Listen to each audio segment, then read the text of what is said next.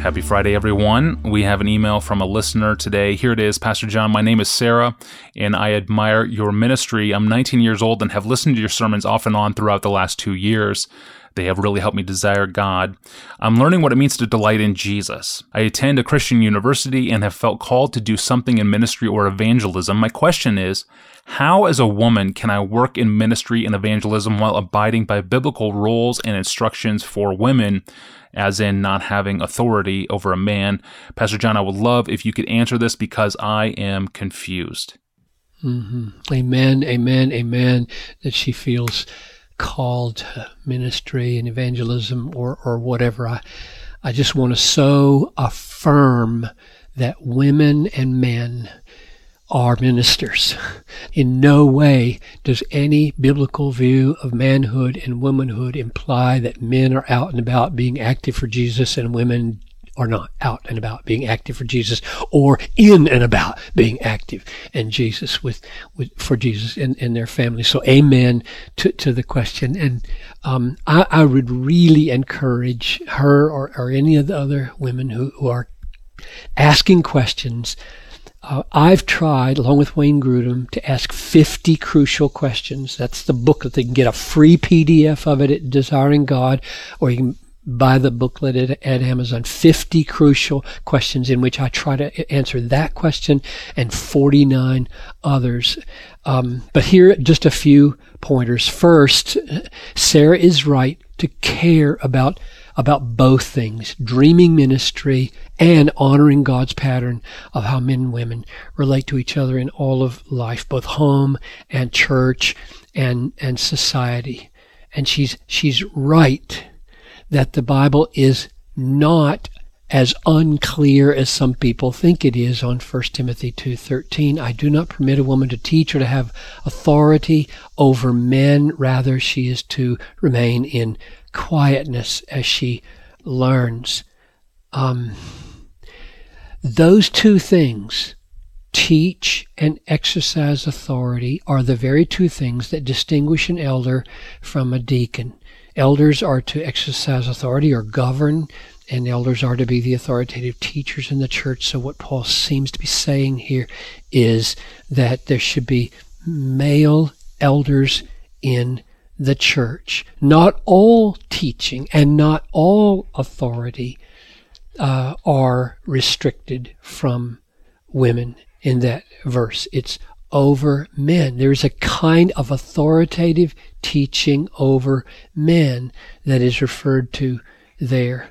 And it compromises the way God has wired men and women when women over time become the authority in a man's spiritual life. I really believe that. I think that's why Paul put that there. It undermines something deep in both the man and the woman. But there are endless possibilities for ministry for women in this world that do not put them under or into that position. I wrote another little booklet called What's the Difference? And at the end of that booklet, I put 80 kinds of ministries just to give women examples of what kinds of things are open to them. Let me close with a story. As I have talked over the years in various places on manhood and womanhood issues, back in the 80s, I would get a lot more vicious, negative flack than I do today. And I can remember one young woman really angry at me saying, "How dare you call my calling to ministry into question?" And instead of saying to her, well, what I might have said, like, I'm not calling it into question, God is calling it into question. I didn't go there. I just said, it may be that you haven't misheard the voice of God, but that you've misapplied the voice that you heard. In other words, maybe God is saying to you, follow me, serve me, give your whole self to me. I'm going to use you mightily in my purposes on the earth to glorify myself and to save sinners and to build up saints. I'm going to use you for that. And then you maybe took it and spun that out in terms of, oh, I guess I'm supposed to be a pastor and have authority over men in that role. And I just said, maybe not. Maybe you've just misread the word. And then when they say, well, what are you saying we can do?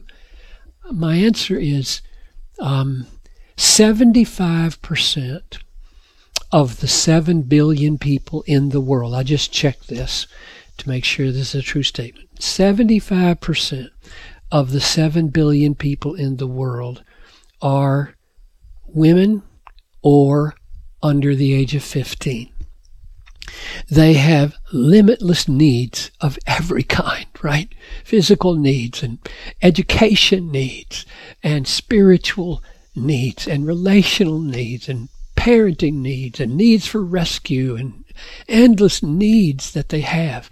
And my response is, do anything you want. Care about them physically and especially eternally, and minister in whatever way you can. Yes, thank you, Pastor John. And once again, those books are titled 50 Crucial Questions About Manhood and Womanhood and What's the Difference? And that long list of ministry opportunities for women can be found in an article Pastor John wrote titled A Challenge to Women, published on January 1st, 1995. The 2 books in the article can be found free of charge at desiringgod.org, all because we have generous financial donors like you. So thank you. I'm your host, Tony Reinke. Thanks for listening to the Ask Pastor John podcast, and have a wonderful weekend.